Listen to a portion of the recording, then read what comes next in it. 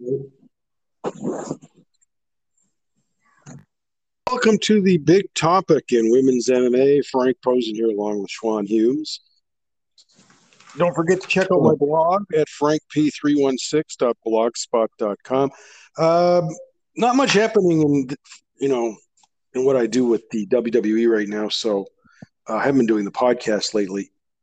Io Shirai was on NXT the other night defending her the women NXT Women's Tag Team titles, and I did post that video on my blog. But Asuka is injured right now, Schwan. How long is she out for?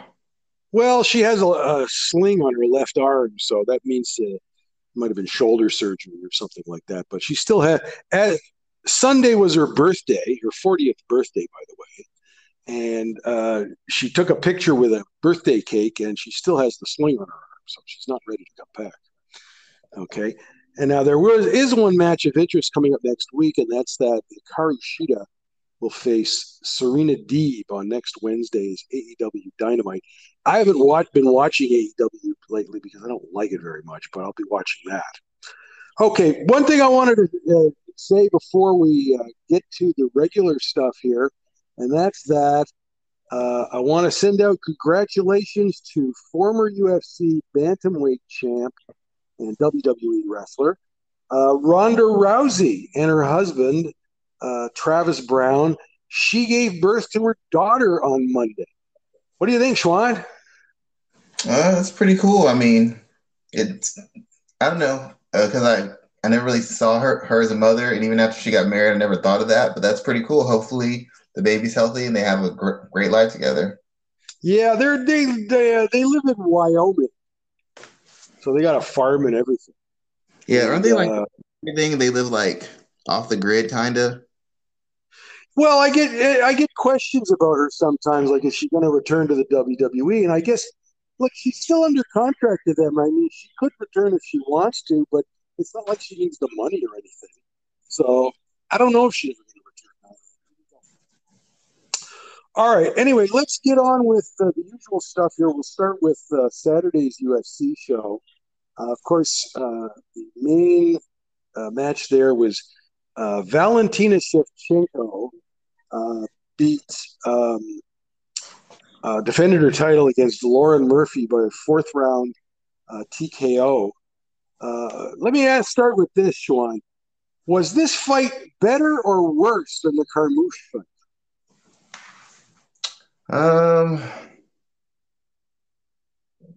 I guess maybe better because there was a finish. Yeah, you know, Yeah, listen, I don't know if you saw it, but Lauren is making like a shitload of excuses. Okay, like this was on MMA Fighting, I believe. I saw it on today, and she said her main coach came down with COVID-19, so she had her husband filling in.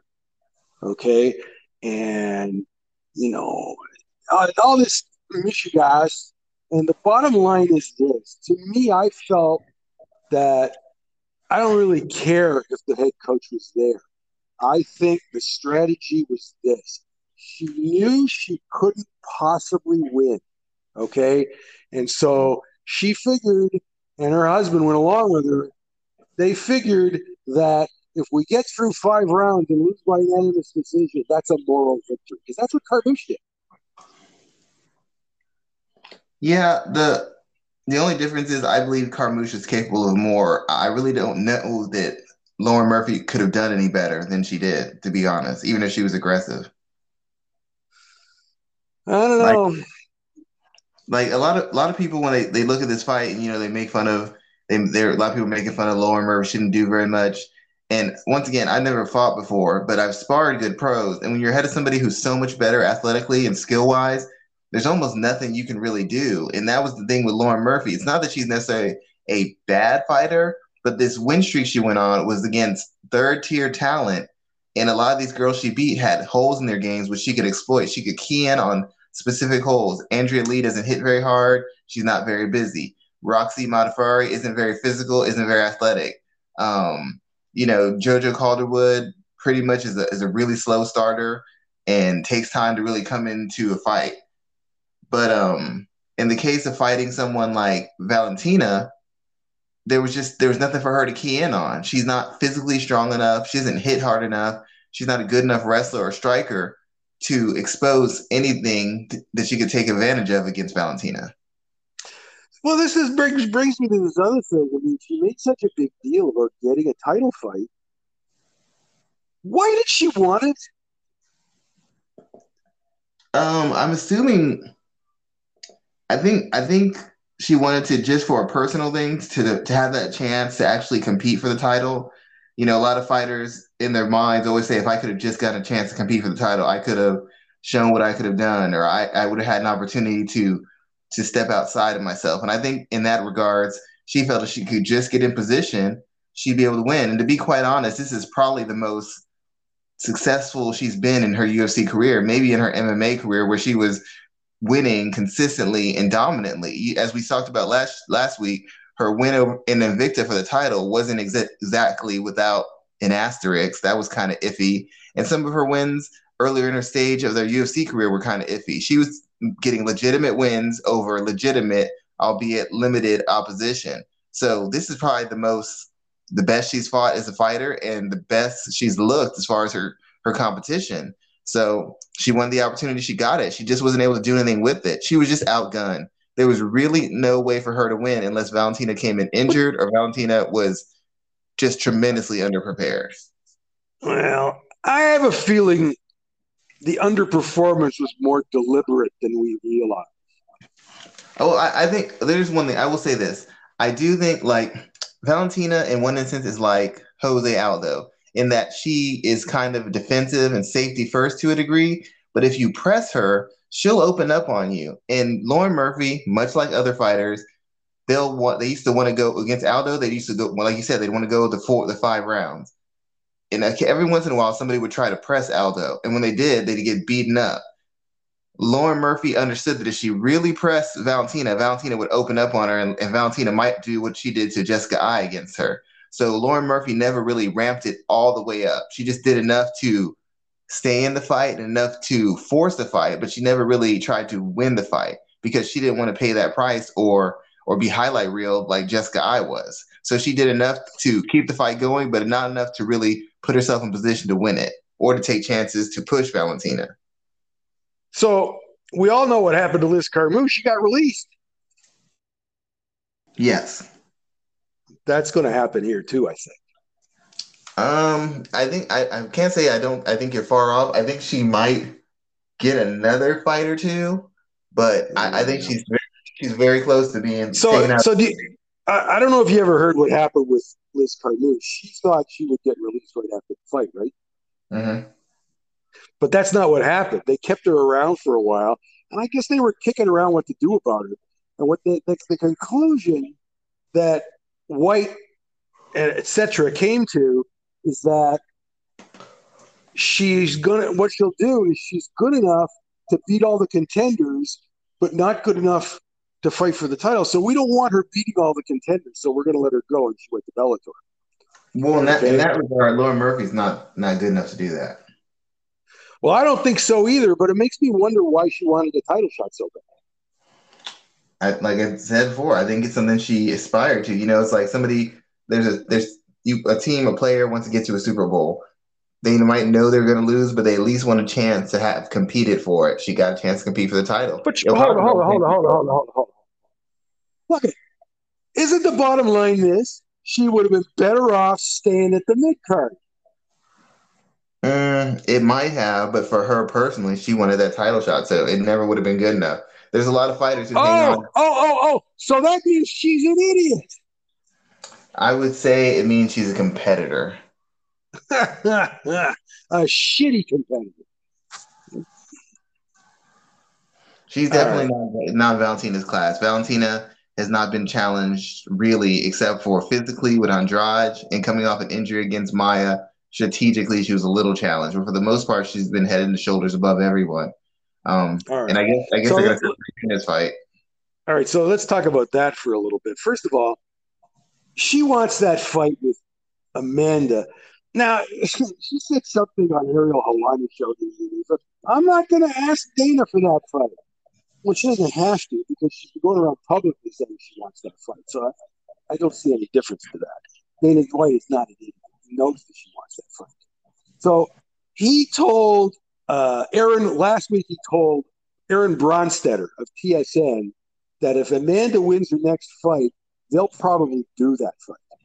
Okay, and the reason they're going to do that fight is they really don't have anybody at flyweight who's quite ready to take the next step. If you look at who's at the top of the rankings, it's all fighters that have already lost to her. Plus, you've got Cynthia Calvillo. We'll talk about her in a minute. Roxanne Modafferi. We'll talk about her in a minute. And the top ranked fighter who is actually on a winning streak is Viviane Araujo, ranked at number 7. And as I said before, I'd rather see her at strawweight because she's undersized. Okay, so I don't think they have anybody at flyweight who's ready anyway. Yeah, I mean, they're not really ready, and they're not really. They need more. To be honest, anybody in flyweight probably needs at least 2 to 3 more fights to even have a chance to be ready for her. She's just that far ahead. If I'm Nunes, I don't know if I take that 3rd fight because I honestly think Nunes has trouble making that bantamweight limit, moving back and forth. And that fight's not going to take. That fight's going to be like a year away. That's going to be a little bit more of a cut for her. She'll be physically compromised and and kind of level the playing field between her and Shevchenko, because Shevchenko's going to be perfectly comfortable. She's going to be fine. She's going to be fresh physically. Yeah, I don't know. We'll just have to see if Amanda wants to do it or not. I have no idea. But yeah. That's what White thinks he could talk her into it, I guess. I wouldn't if I was her. I told her coaches, people who know her, I said I wouldn't do it. The money's not big enough, and this is going to be Valentina's best chance to win because she has not looked great at bantamweight when she's fought there. All right, let's go on to the next one. We had also on the main card, we had Jessica Andrade beat Cynthia Calvillo by I think it was it TKO? Yeah. First round TKO, that's right. First round TKO. So, Schwan, let me ask you this question. What the hell does the UFC see at Cynthia Calvillo? I never could figure it out. Is it her looks? What? Well, how she came in initially, she just got on such a big run. They had to keep pushing her because but Schwan, that was at strawweight.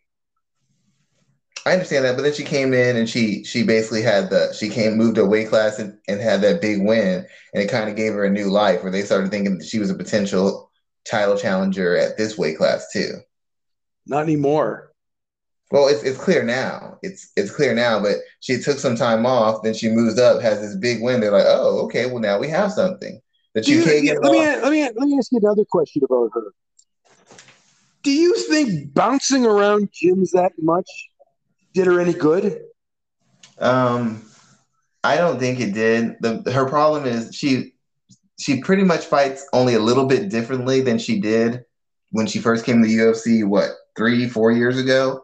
And she's not a dynamic enough athlete to get by without having really sharp skills or really updated game plan. Like, she doesn't hit hard enough. She's not super explosive on takedowns. She can't physically power you down and hold you down. She's a good athlete with good skills, not great, and that's not enough when you're facing, people who you can't physically impose your will on. At the other weight class, she physically imposed her will on girls. At this weight class, she doesn't have that ability. So you know that in the past couple of years, she's been at 4 different gyms, right? Yeah. All right, Team Alpha Male. Then when Justin Buchholz left there, she actually left with him. He was gonna open a new gym, but the pandemic kind of put a stop to that. And then she went to AKA for a while. Okay, and now she's at the UFC Performance Institute. Well, she's not getting consistent training. I don't think. The problem is now, like, she just got there. She's never been she hasn't stayed somewhere long enough to really, because when you move camps, it takes you a while for you to take what they're learning, change your approach, and really make adjustments in what you're doing. Now, if you're a better athlete, you can get results quicker if you have some sort of athletic ability. Like power. You throw in some body punches and leg kicks, and now Jessica Andrade is light years better. You throw something in, some takedowns with somebody who's a top level athlete, they'll get takedowns left and right. Calvillo doesn't have that. And the worst part about it is I don't think she's aware that she's not as good an athlete as the women in this division understand that she doesn't have physical advantages. When I saw her fight Andrade, the game plan and skills she was using would have been great for Andrade about 2.5 years ago because she was expecting Andrade just to run right at her, and she throws a 1-2 and the front kick, and that Andrade was, even though Andrade isn't defensive, super defensive, Andrade was parrying and moving her head. So some of those shots she expected to land didn't land. She was expecting to land that hard 1-2 and get away, to back Andrade up and get away. Andrade would parry it or slip and roll and hit her with a big counter. She wasn't expecting that. She hadn't. Her game plan was 3 years too late, and she had no idea how to circle away or use her footwork. And that's what MMA fighters are doing late in the game. I'll start working on being defensive. You can't just pick that up in 6 weeks or 12 weeks. It's something that's slowly built to. And she's never really had to be super defensive because she's always had the physicality and strength to get a takedown when she wanted or tie someone up when she wanted. At this weight class, she can't do it. And she started paying for it. Once she got put on that back foot consistently, forced to go on the back foot, she had no answers. And she doesn't have enough athleticism to create space to make up for her lack of skills and IQ. So she's in a tough spot right now. Okay, so Jessica said she wants to go back to strawweight and fight the winner of Rose Namajunas versus Zhang Weili. So, what do you think about that? I mean, she hasn't, even though she moved up to flyweight and she didn't do great, she was 2-1. She's beaten what they consider 2 top 10 contenders and looks good doing it. 2 TKOs. And even though she lost against Valentina, she physically showed that she could get back up and match her strength for strength to a degree. So I don't think she's lost any luster. And a fight between her and Rose would be exciting. I don't know if they pick Andrade over Esparza first, but a fight between her and Rose they've split 2 fights, so it would be a trilogy. And if she fights Weili, Weili beat her, but coming off of, some pretty impressive wins, they might be able to repackage that and say, well, let's go for a rematch and see what happens. She's a bigger name. She's an exciting style. I just don't want to see her get the shot over Esparza. I don't think she's earned that. By the way, Sean, I don't know if you saw this or not, but first of all, I don't know if you're aware of this, but that whole camp, PRVT, has moved to Las Vegas. Yeah, I love mentioning that. So Jessica and her wife are now living in Las Vegas, and the reason they did that, and we're going to talk about this a little later. I have a specific instance I want to bring up. The reason Gaylord Perana moved the entire camp to Las Vegas, and he has his own building there, by the way, is because they just want to be ready for any kind of fight that UFC wants. They don't want to have to worry about visas and stuff like that, and so that's why they did that. And Jessica said in an interview with Guillermo Cruz of MMA Fighting last week that she's actually making a lot of money on OnlyFans. Okay? So, do you know what OnlyFans is, Sean? Yeah, I heard it. I heard about her luck with OnlyFans, and like I said, it's made her more money than her fighting career has. No kidding. By the way, this was her wife's idea. I get it, to be quite honest, because she'd have to be okay with it because Jessica more of herself, I guess you'd say, and there's a market for that now. In an open market, maybe Jessica Andrade isn't considered super attractive or super appealing, but there's a market of MMA fans who find fighting women more attractive, and she's got muscles. That's for damn. Yeah, they'll watch it. Plus, I hate to say it, but there's a fact that she's lesbian, and there's a lot of guys who, would like not to mention girls. Yeah, there you go. You have both parties who would love to have access to see what she has to offer, and they're willing to pay for it. And I don't lose any respect for her doing it. It's the best way for her to continue her career. You have to take advantage of any opportunity you can. Just made me laugh. That's all. Yeah, it's funny that she was on OnlyFans for a couple months and is seemingly made more money than she did as a UFC champion. Like, what the? Yeah, no kidding, eh? Well, that just shows you, right? Well, that's what it's about, right? Lots of ways to do that nowadays. Some people use Twitch, some people use other things, Anyways, let's go on to the third fight. We had Taylor Santos beat Roxanne Modafferi by unanimous decision. Now, this was originally supposed to be Roxanne versus Tatiana Suarez. Tatiana suffered a knee injury. Taylor was moved from that fight that was supposed to be in England. So they got her a visa, right?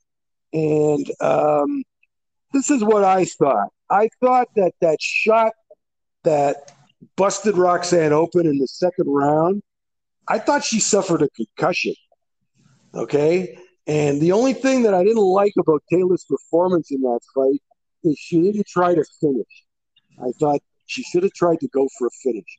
Other than that, she obviously outclassed Roxy.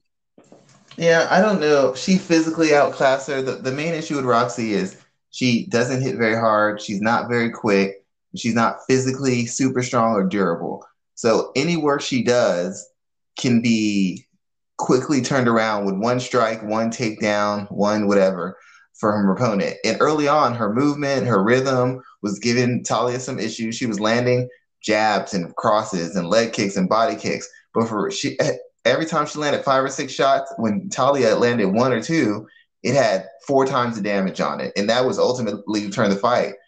Roxy couldn't control where the fight was taking place. She didn't have the physical power to keep her on the cage. She didn't have the strength to force her down. She didn't have the explosiveness to get a quick takedown and get Santos on the ground and on the stride and the feet. No matter what she did, she could never put enough volume because she hasn't hit hard enough. So every time she threw 5, 6, 7, 8 shots, Talia would just throw one, boom, we're right back at square one. And ultimately, Talia's chin and physicality held up more than Roxy's physicality. I just don't think Roxy has enough athletic talent to compete with people anymore. At a certain stage in mixed martial arts, she was able to get by on IQ and grit and technique. But now the gap is so wide in physical abilities that all she can do is compete now. She can't even win. She can just make fights tough for half a round, and then it's just her taking beatings. And that's essentially been the story of her last 3 or 4 losses. Competitive for a moment, slowly gets beaten down and broken down by a bigger, stronger, less skilled opponent. Well, let's talk about Taila a little bit because I thought she looked better in this fight than she's looked at her previous fights. I think she did too, but it's easy to look good when you don't have to fear anything coming from the other person. Well, again, we'd like to see her against a better class of opponent, obviously. How about Taila versus Viviane Araujo? Yes, I would like that because not because I think Araujo is a better class of fighter. Araujo is a better class of athlete, somebody who can actually get into certain spots. Roxy's fine as a fighter, and the thing that impressed me about Talia was she maintained her poise. Because sometimes when fighters fight Roxy, they go all out for the finish, and they forget Roxy's a tough, seasoned veteran. She can navigate that, and if you gas, she's going to come on. She's going to keep pressing. She's going to look for submission. She's going to start putting strikes together when you're compromised. So Talia made sure she never put herself in a position where she was gassed or overextended herself, where she could let Roxy's IQ and her grit turn the fight. So I admire her poise and her work rate. But when you don't have somebody who can hurt you, it's real easy to look technical or to be calm or make the right reads because you know that there's no cost for you making a mistake. There's no pressure. So you're fighting pressure free. They mentioned on the broadcast that Talia's father is a BJJ instructor, and he started teaching her when she was a little girl. And I always like to hear that. Yeah, having that familiarity makes a big difference. Coming from any sort of athletic background will help you as a fighter. Coming from an athletic background in combat sports is always going to help you. If you have the right mentality, it's always going to give you a leg up over somebody who's a late starter and trying to find their identity. Yeah. Okay, that was it for Saturday, right? Yes. Okay, let's move to this Saturday. And the number one fight on here on the main card is at bantamweight. It is Aspen Ladd versus Macy Chiasson. And this fight was supposed to happen back in July, and Macy got injured or something. And let's just talk about the fighters first. Aspen is trains at MMA Gold in El Dorado Hills, California, with her coach and boyfriend, Dave West. This will be her first fight after knee surgery. So, I mean, for me, she's an elite fighter, but what's she going to be like after knee surgery? You never know about stuff like that. But I don't think it's an easy fight for her. Macy is originally from New Orleans, but she trains at Fortis MMA in Houston with Saif Saud. She is a was on. She won Tough 28, which was for featherweight, but you know she's fought since then at bantamweight. She's fairly tall for a bantamweight, so she has a big size advantage. You know, she's done well in the UFC, except for that one loss that she had to European fighter, whatever the hell her name was. I think it was Lucy Pudilova or somebody like that. It doesn't matter who it was. Point is, in that one loss, it made me have real doubts about her. Okay, like she looked really bad in that fight. She's come back since then, but I still have doubts in my head about that fight. Yeah, my problem with Macy is in a lot of ways. I might say, if I describe Macy best, I'd say Macy is another version of a Panny Kianzad. I just think Panny might have a little bit better sense of IQ, self awareness, and You know identity. that you know. Hold it. You know those two are good friends, eh? Yes, I do. So Because they were both a Tough 28. I think they have a lot of similarities in that both fighters rely on their size and their physicality and their pace. They're basically bullies. They take control early and they kind of back you up and grind you down, not with great technique, but with the physicality they bring, with the size advantage. They can take some more shots from people. They can handle them and wear them down in clinches and in scrambles. And when they get on top, they can just physically impose their will. It's not super technical, but it's like being an educated brawler in boxing. There's some technique, but it's a lot of that physicality and that grit of how they fight. The difference in this case is I don't know that Chieson's, at least Panny's flirted with having adjustments and layers to what she does. She hasn't perfected them, but you saw some forward motion in her last fight. I don't know that Chieson has that. Only person Chieson has lost to was Lena Landsberg, but Lena Landsberg. I knew it was one of the. I couldn't remember. Yeah, Lena Landsberg is a comparable athlete as far as explosiveness, and she's probably got more power, and she's a much better striker. And that clinch area that Chiesa likes to lean on to wear people down and get takedowns in didn't exist against Landsberg because Landsberg's a Muay Thai fighter who's transitioned very well to MMA. So she couldn't bully her in clinches, she couldn't control her in clinches, and that's where she likes to work and really beat people up. The other people she beat was Gia Mazzani, who was no one's idea of a skilled fighter, Sarah Moras, who's no one's idea of a skilled fighter, Shayna Young, who's got some skills, but we'll talk about her in a minute. Yes, it's fairly limited physically, and the only other good person she beat was Marion Renault, but that's a Marion Renault who can't really fight at pace anymore at controlling where a fight takes place at. So basically, she's bullied and outworked people to wins. Again, if Aspen Ladd is healthy, I don't know that she can do that because Aspen Ladd's such a better athlete. Aspen Ladd hits so much harder. She's so much faster. I don't know that she's a whole lot better technically, but she's so much more devastating in spots. So Mason's not good when she can't bully and take control of fight. If Aspen's in the right mindset, she's not going to control Aspen. She's not going to bully Aspen. She's not going to back Aspen up. Aspen's be better. I could see Aspen finishing this fight. She's better opposition. She's a finisher. The worst thing about Aspen is she falls asleep at the wheel and lets people who shouldn't get rounds on her get rounds on her. If she ever just comes out locked in, she'd walk through most people she faces. And she'd walk through Chasen because Chasen doesn't have the defensive awareness or the offensive skill set to just handle her. But I don't know how Aspen's going to come back. I don't know if we're going to see the same Aspen. We don't know because she's just coming off a knee surgery. I find what happens in a lot of cases when Aspen goes off the rails, West yells at her, and that kind of gets her back on. Yeah, at some point that it needs to not happen. She needs to just have that. That's right. I agree. Because you're going to end up like JoJo Calderwood, a great talent who keeps underperforming because she just won't come out in the right mindset. Okay, we got 3 other fights here on this show to talk about. First one is a flyweight. It is Antonina Shevchenko versus Casey O'Neill. We all know who Antonina is. She's Ed Valentin's older sister, but nowhere near as good She's in big trouble here, okay?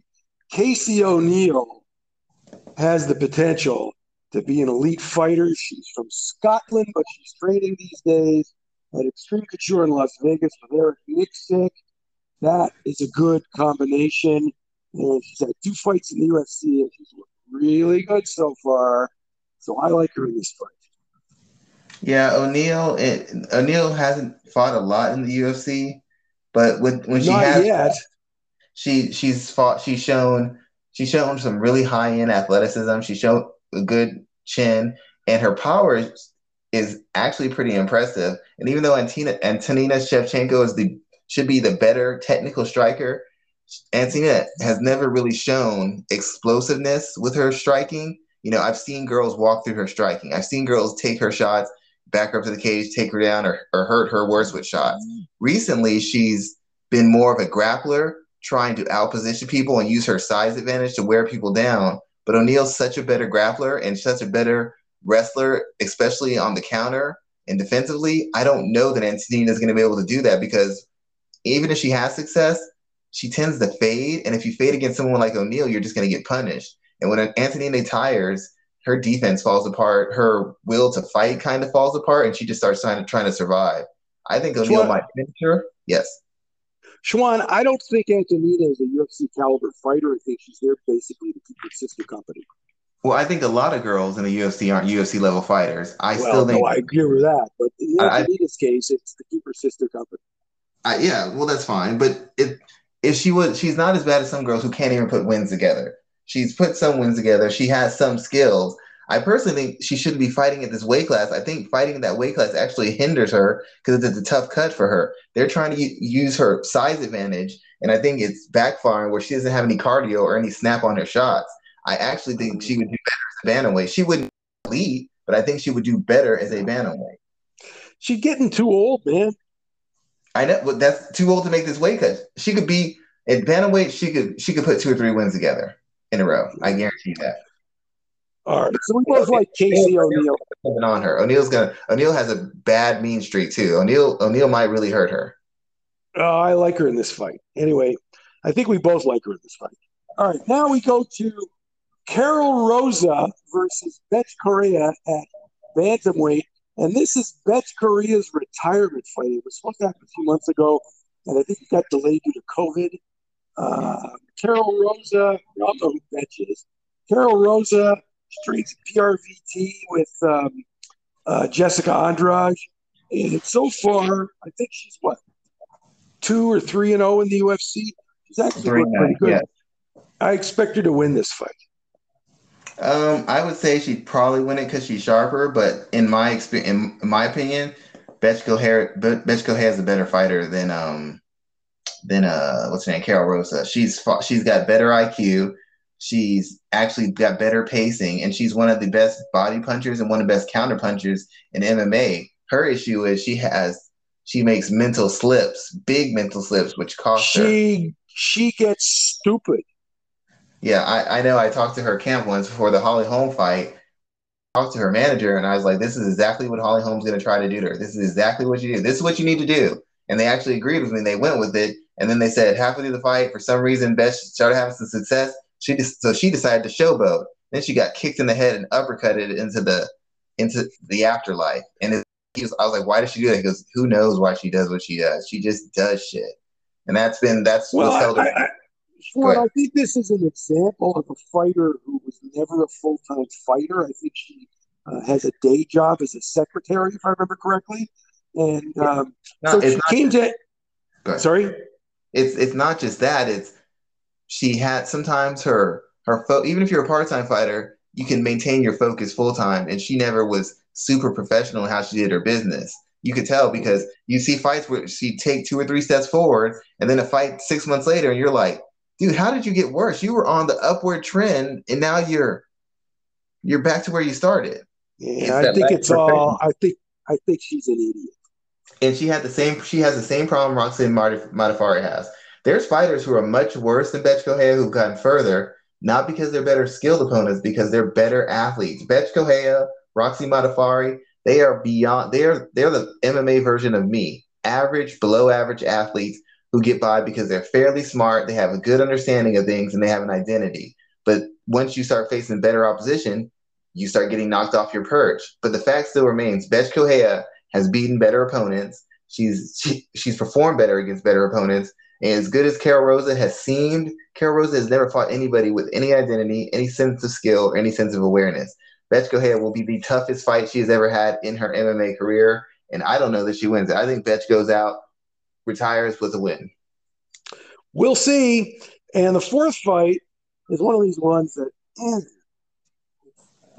at I think it's at bantamweight. Shanna Young versus Stephanie Egger. Okay, Egger.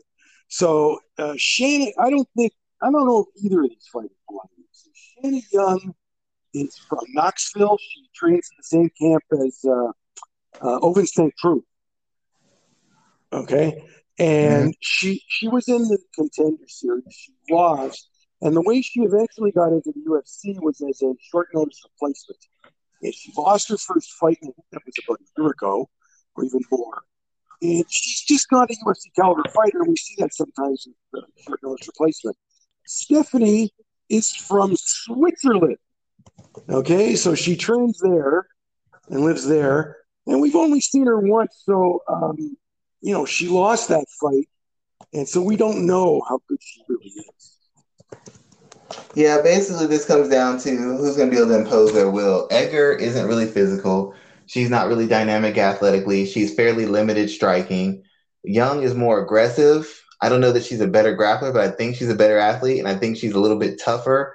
So she should be able to navigate spots and basically just walk Egger down and then eventually break her down, whether it's to a decision or a stoppage, probably a decision.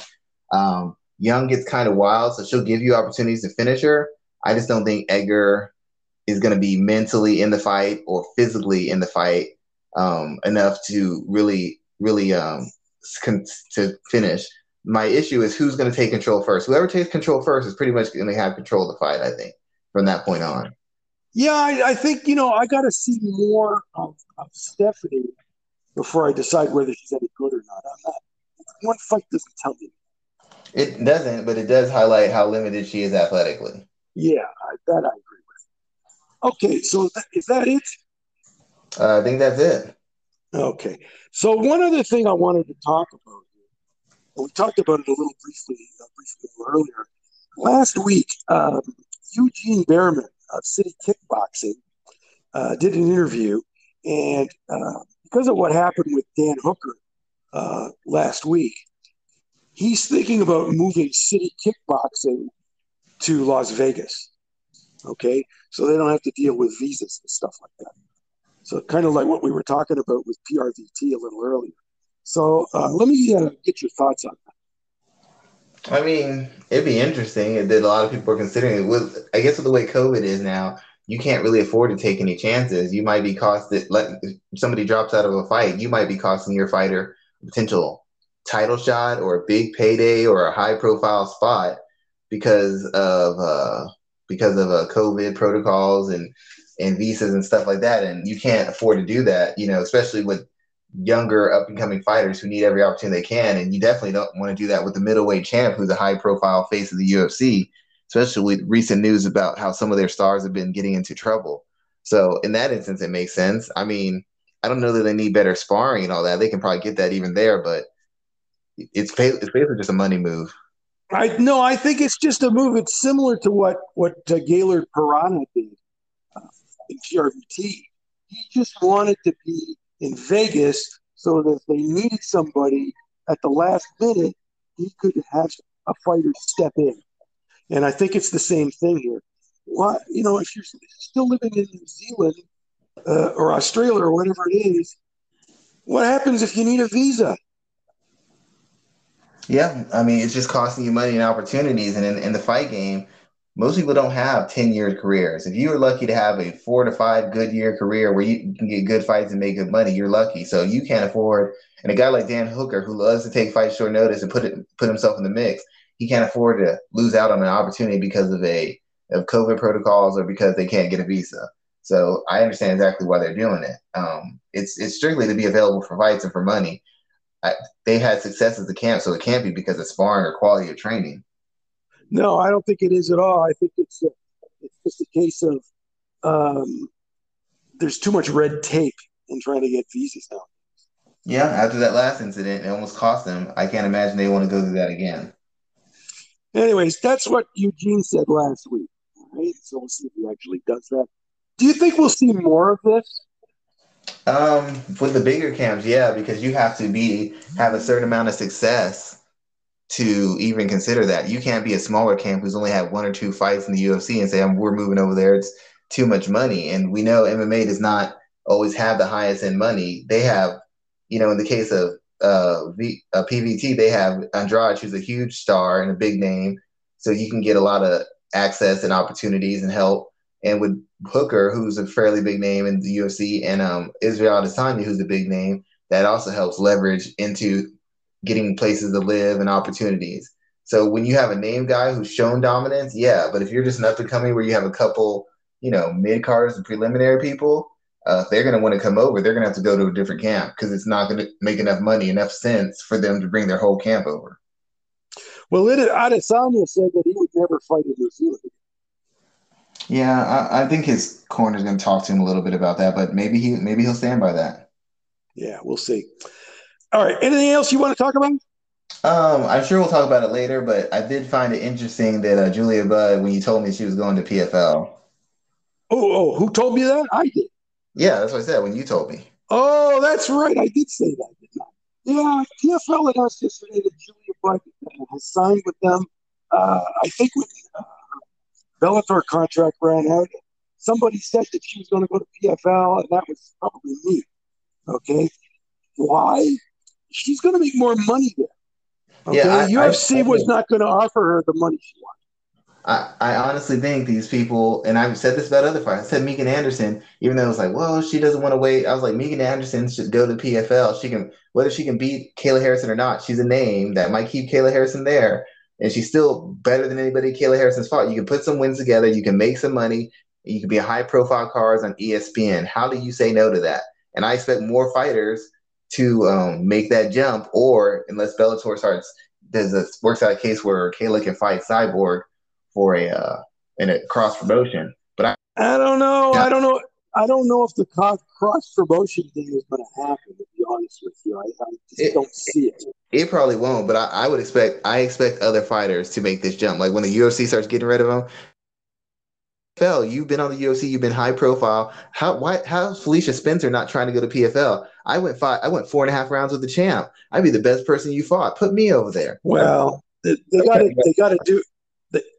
Well, Julia's contract ran out, so that's why she was able to do that. But the point is, now PFL said in a press release the other day that they haven't decided if next year's tournament is going to be at either lightweight or featherweight. And I guess it depends on whether Kayla resigns, but I expect Kayla to resign with them. I don't think she's going anywhere. I don't think her choices are as great as she thinks they are. And I also think Clarissa Shields is going to be a factor. So she ain't dropping to 145. She's already said that. Yeah, well, I mean, all these girls coming over are obviously going to move up to fight in her weight class. And then they'll have the option if they lose, they can drop back down to the normal weight class, or maybe they can fight Clarissa Shields eventually. I guess so. I mean, Julia Budd makes a difference here. I mean, she can fight at either weight class. I think she'd be okay. But I wasn't predicting. Like I said, I predicted she would go there, so it didn't surprise me. There's other people like Sinead Kavanaugh fights for Bellator. I wouldn't mind her coming to PFL and fighting Clarissa Shields because she would strike with her. She comes from a boxing background. She'd try to box her. Isn't Leah McCourt fighting tomorrow night? I think so. Yeah. There's another one. Yep. So I mean, if I was them, I'd take advantage of this money while it's here. It's never been more financially beneficial to be a female fighter in mixed martial arts than it is right now. They need to take advantage of this money. See, with Bellator, a lot depends on whether Viacom wants to spend the money on a particular fighter. Because they could. People don't understand.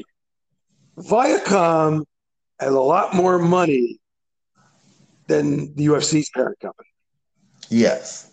So people don't understand that. I'm telling you, they got a lot more money. So if they wanted to spend it, they could be bigger than the UFC. They just don't want to spend it. Yeah. All right. Is that about it? That's about it, sir. Okay. Again, don't forget to check out my blog at frankp316.blogspot.com. All those fights that we were talking about from last week are all up on my blog. If you have any questions or comments for either my blog or my podcast, you can leave them in Anchor's voicemail. And if you'd like to subscribe to my podcast, you can do so at Google Podcasts, Apple Podcasts, and Spotify. Enjoy the fights. We'll talk to you later.